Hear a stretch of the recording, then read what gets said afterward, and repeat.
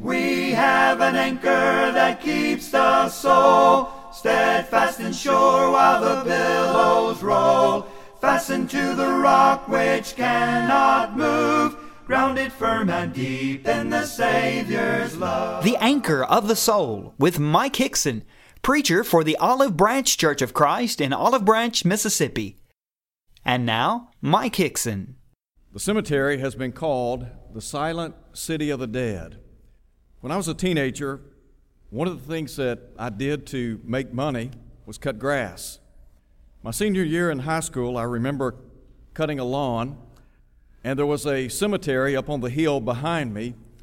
And so the guy that was the caretaker of the cemetery came down, talked to me, and asked me if I'd be willing to come up and cut grass for so much per hour. And so I told him I would. And so I went and cut grass at a cemetery for about a week. And for many of us, especially if you're a young person and it becomes dark and cloudy and looks like it's going to rain, it can be somewhat frightening to be in the middle of a cemetery.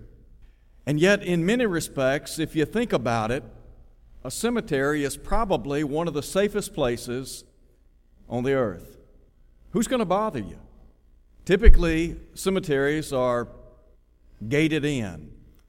And the gates are not so much for the residents, but rather to keep people out.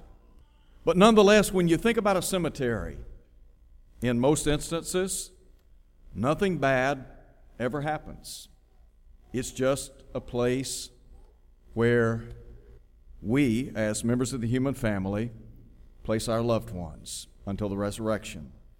So in John chapter 5, Jesus makes a great statement that ought to be encouraging to all of us, because in effect what he's saying is there is coming a day in which all of the cemeteries will come alive. Listen to him again. Verse 28, "Do not marvel at this, for the hour is coming in which all who are in the graves will hear his voice and come forth. Those who have done good to the resurrection of life, those who have done evil to the resurrection of condemnation." I want to begin tonight by first of all talking about the unbreakable promises of the Lord.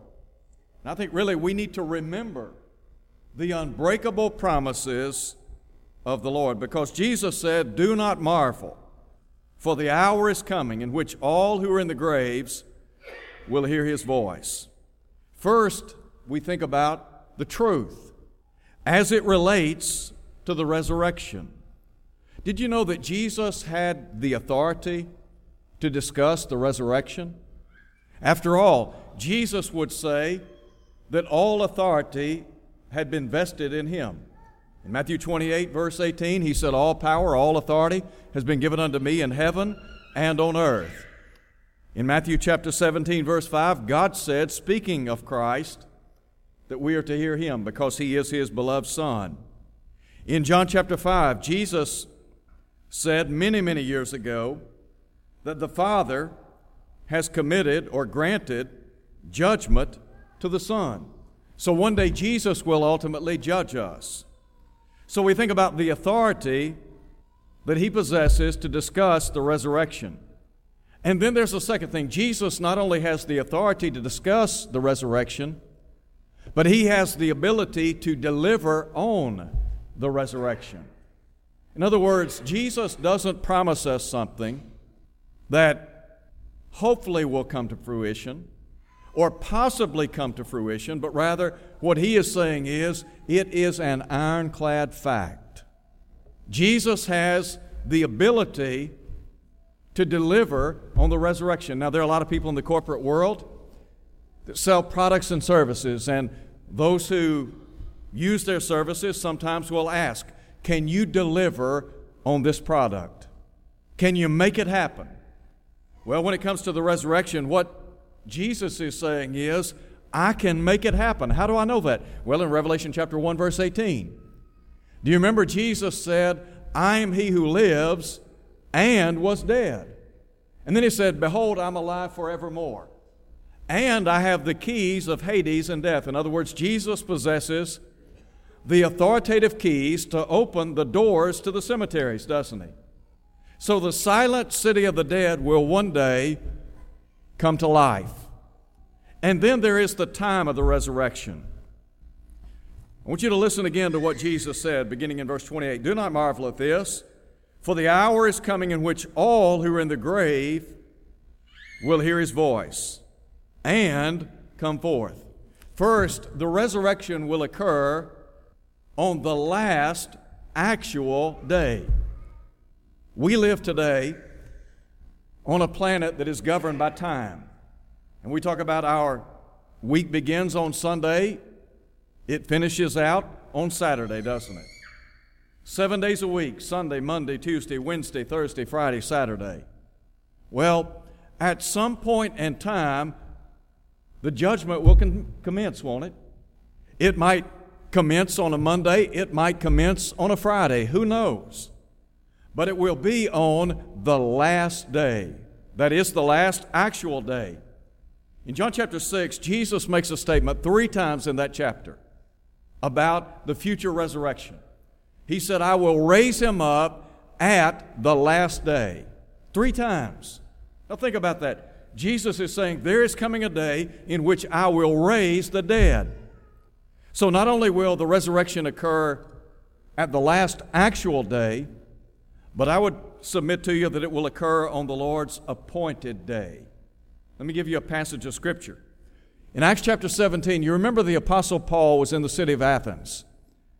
He spent time there conversing with the elite of that day intellectually. The philosophers, the intellectual giants of that day. And in Acts chapter 17, we have a record of the Apostle Paul preaching the one true God to those in Athens.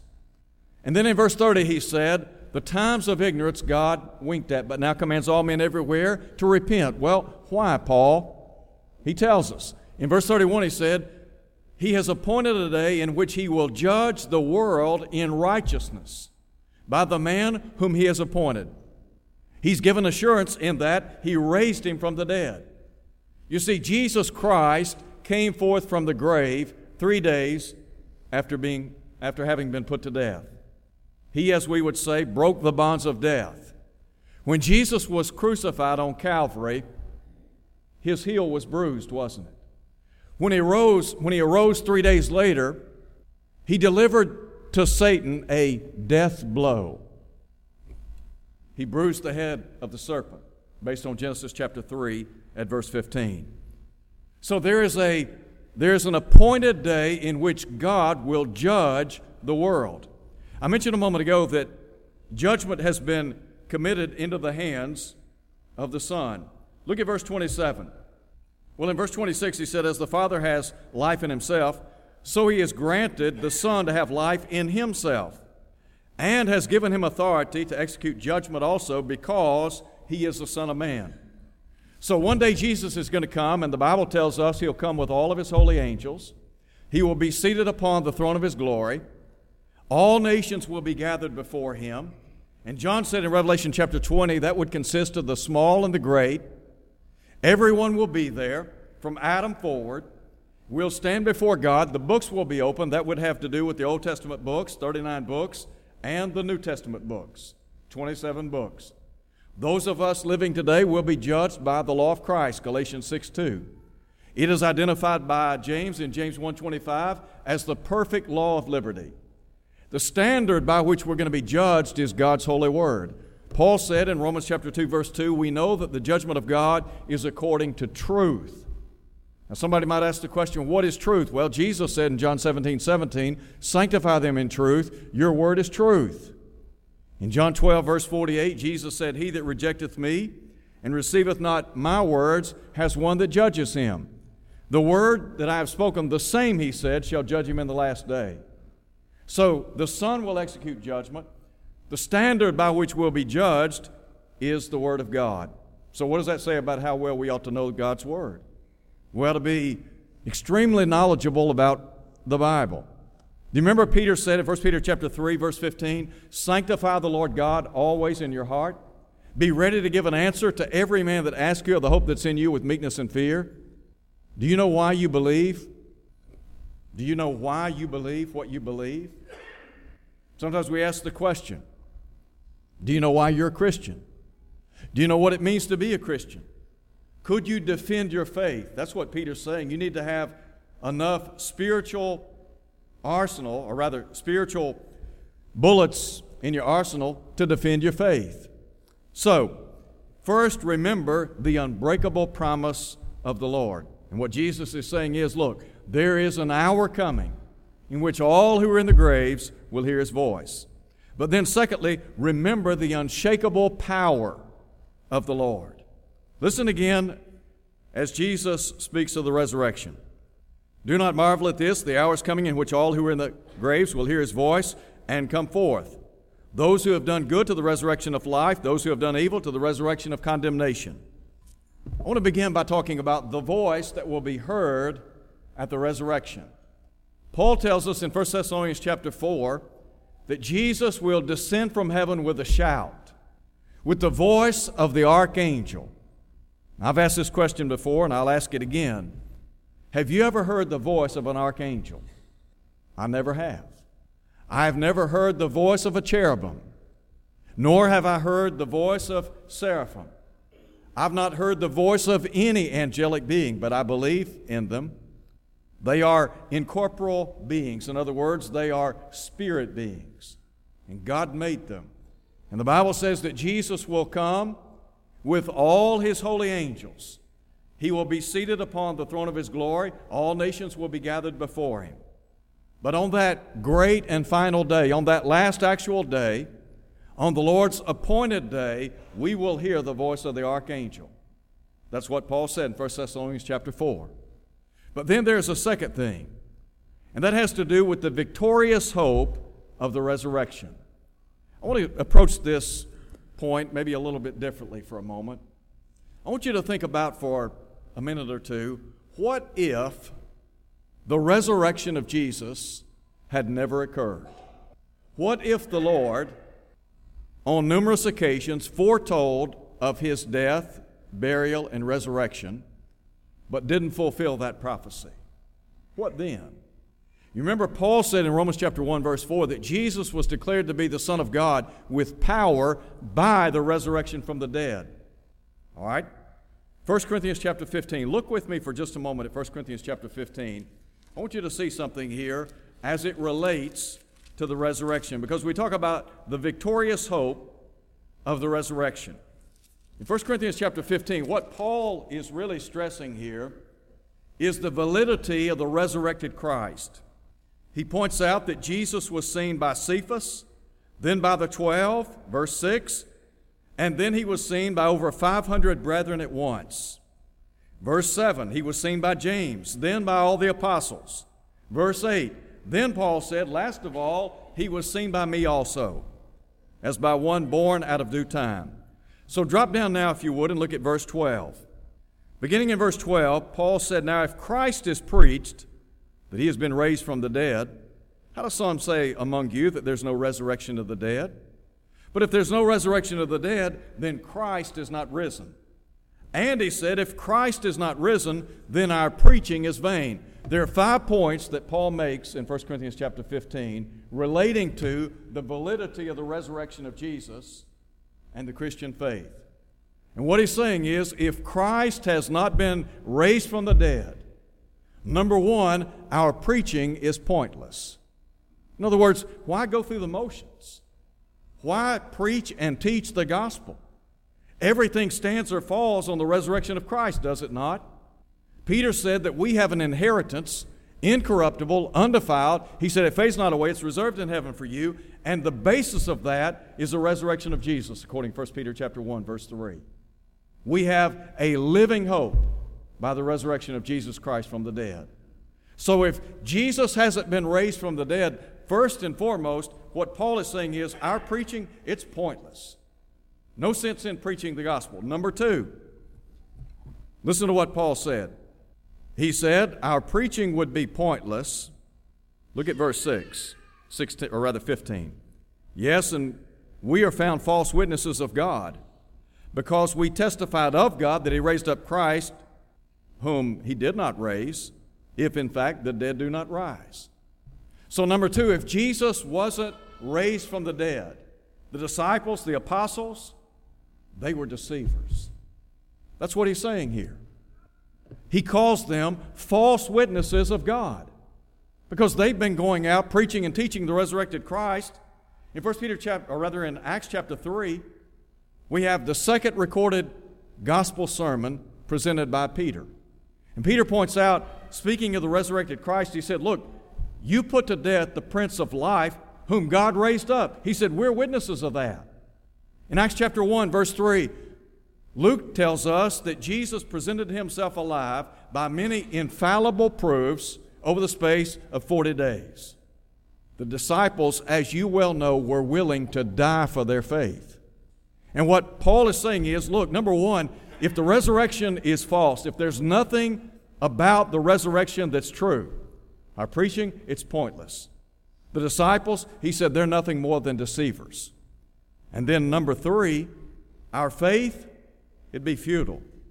Look again at verse 14. If Christ is not risen, then our preaching is vain. He said, and your faith is also vain. In verse 17, if Christ is not risen, your faith is what? It's futile. Now we talk about the faith that we have in God. The Bible says faith comes by hearing, hearing by the Word of God. I was not present, nor were you, when Jesus came forth from the dead. I did not have the privilege, like Thomas, of examining the physical evidence. In other words, weighing the evidence, putting my hands on the evidence. Thomas did. The other apostles, they had the opportunity to see Jesus following the resurrection. And so, on that basis, they had tremendous faith. Our faith is a result of what? Reading and studying this book. Do I believe in the resurrection of Jesus Christ? Absolutely. Because I believe the testimony that has been given to us by inspired writers is true. Absolutely true. Now there's a fourth thing I want you to see. Look at verse 17.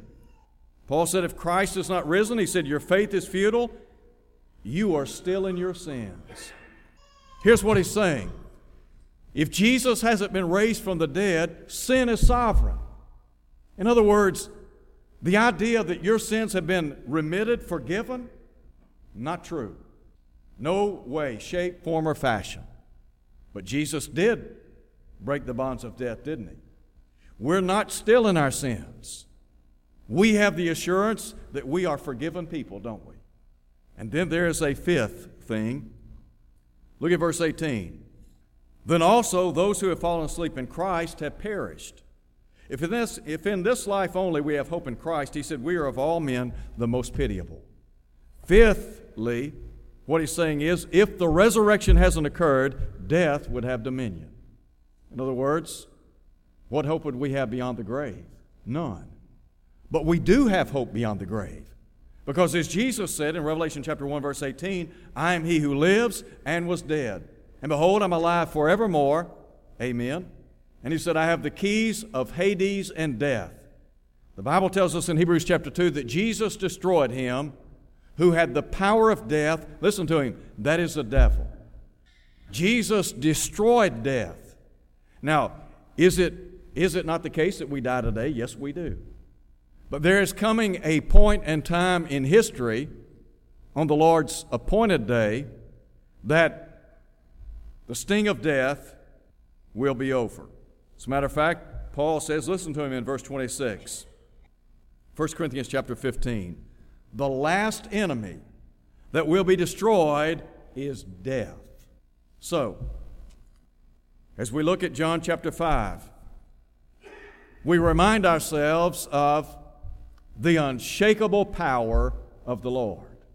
But note, if you would, the third thing. Remember the unmistakable provisions of the Lord. Two things here. First, the greatness of the resurrection. Secondly, the glory of the resurrection. Did you know that when that final resurrection day comes about, it will be a time of gladness for saints, won't it? Those of us who belong to the family of God, do we fear the second coming of Christ? We look forward to the second coming of Christ with great anticipation because we understand that ultimately, when it's all said and done, we'll go home to be with God forever. Here's what the Bible says in Revelation chapter 22, verse 14. Blessed are the dead, or rather, blessed are those who do His commandments, that they may have right to the tree of life and enter through the gates into the city. As a child of God, as somebody that has fellowship with the Lord, you have the assurance that when it's all said and done, we'll go home to be with God, won't we? It's going to be a time of gladness, a time of joy, a time of ecstasy, to think that we made it, we got home. But then, in light of that, listen to what Jesus said. He said, the hour is coming when all who are in the graves will hear His voice, and they'll come forth, those who have done good to the resurrection of life. We will be raised from the dead, to live, to die no more. Now, understandably, sometimes there's confusion about what happens at death. The physical body resides in the cemetery. That's why it's called the silent city of the dead. But the inner man, the spirit, the soul, lives on, doesn't it? You remember what Paul said? To live is Christ, to die is gain, to depart and be with Christ is far better. In Luke chapter 16, we can read about Lazarus, who died and was carried by the angels into the bosom of Abraham. John said, blessed are the dead which die in the Lord, that they may rest from their labors. And he said, their works do follow them. So we're at rest, we're in paradise, we're in the bosom of Abraham, but there is conscious existence in that Hadean realm. We're in a place called paradise, or the bosom of Abraham. It will be a time of sadness for sinners.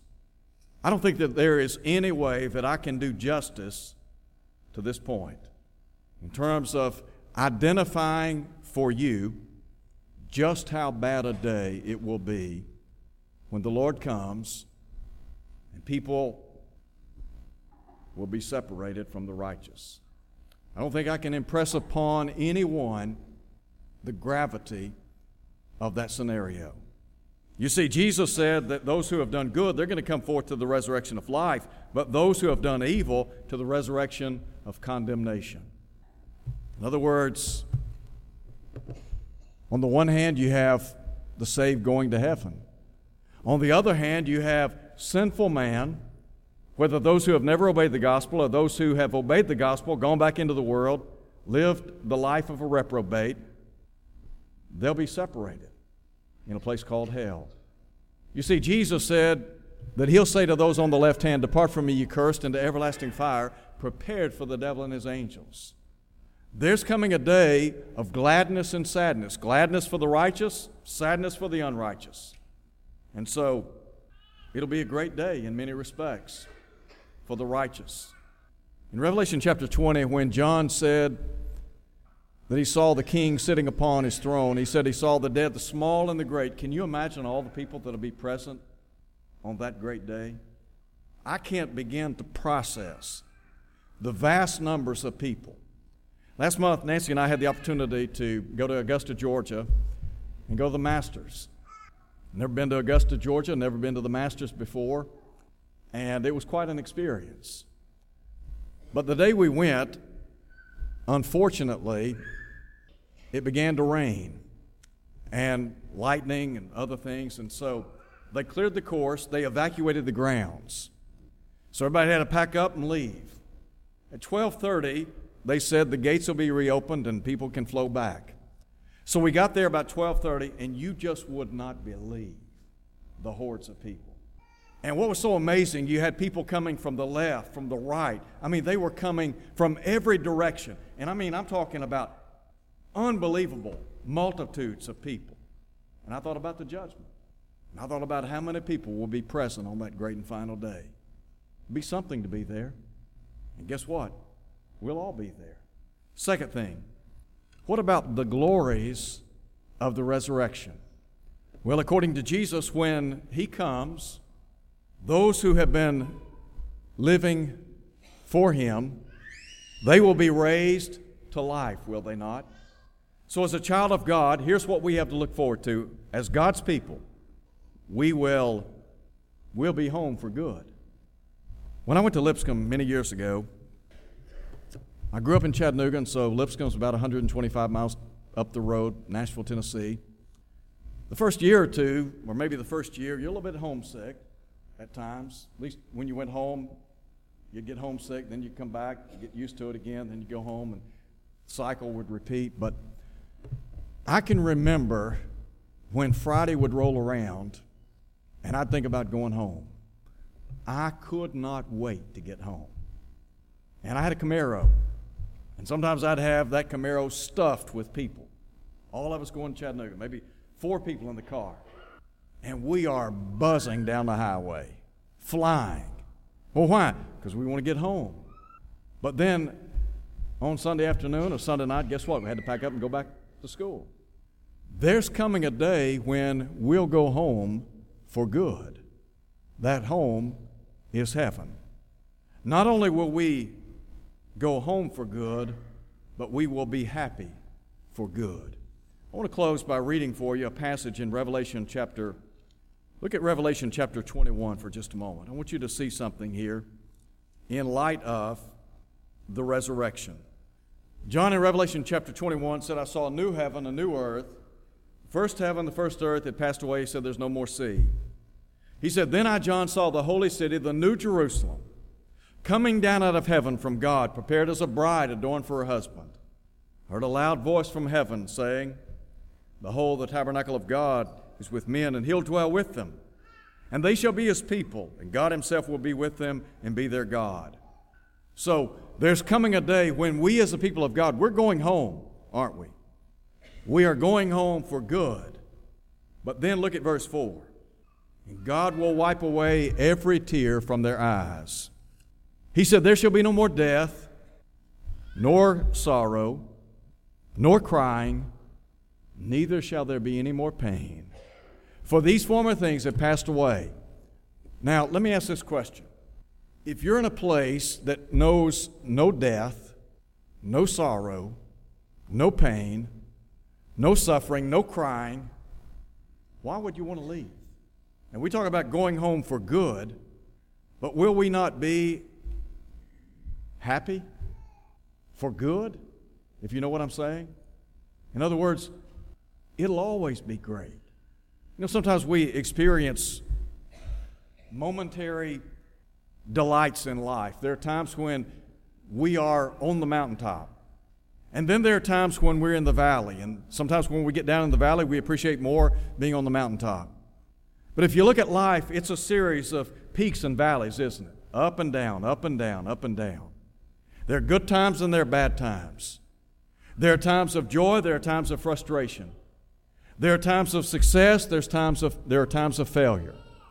But when you think about going to heaven, all of the sorrows and all of the disappointments and heartaches and setbacks, all of those, they're over. You don't have to worry about what's on the horizon. You don't have to worry about, okay, what's looming around the corner? What's ahead? You don't have to worry about that. Why? Because you're home for good and you'll be happy for good. Why? Because you'll be with the Lord. You'll be in a place immune to all the things that we experience here on planet Earth. It's an amazing place called heaven. And the beauty of it is that it's open to anybody. Remember what John said? Blessed are they that do his commandments, that they may have right to the tree of life and enter through the gates into the city. Heaven is open to all. It is a prepared place for prepared people. If you're here tonight and you're not a Christian, look, we want you to become a child of God. What would you need to do? Believe Jesus to be the Son of God, John 8:24. Repent of every sin, Luke 13:3. Confess his name before others, Matthew 10:32. Be baptized into Christ so that all your sins can be washed away, Acts 2:38. If you'll do that, God will put you in the church, Acts 2:47. And the Bible assures us that if you'll be faithful until death, God will bestow on you the crown of life, Revelation 2:10. Thank you for listening to The Anchor of the Soul. Your speaker has been Mike Hickson, preacher for the Olive Branch Church of Christ, located at 9100 East Sandage Road in Olive Branch, Mississippi. To hear this lesson again, go to olivebranchchurchofchrist.org.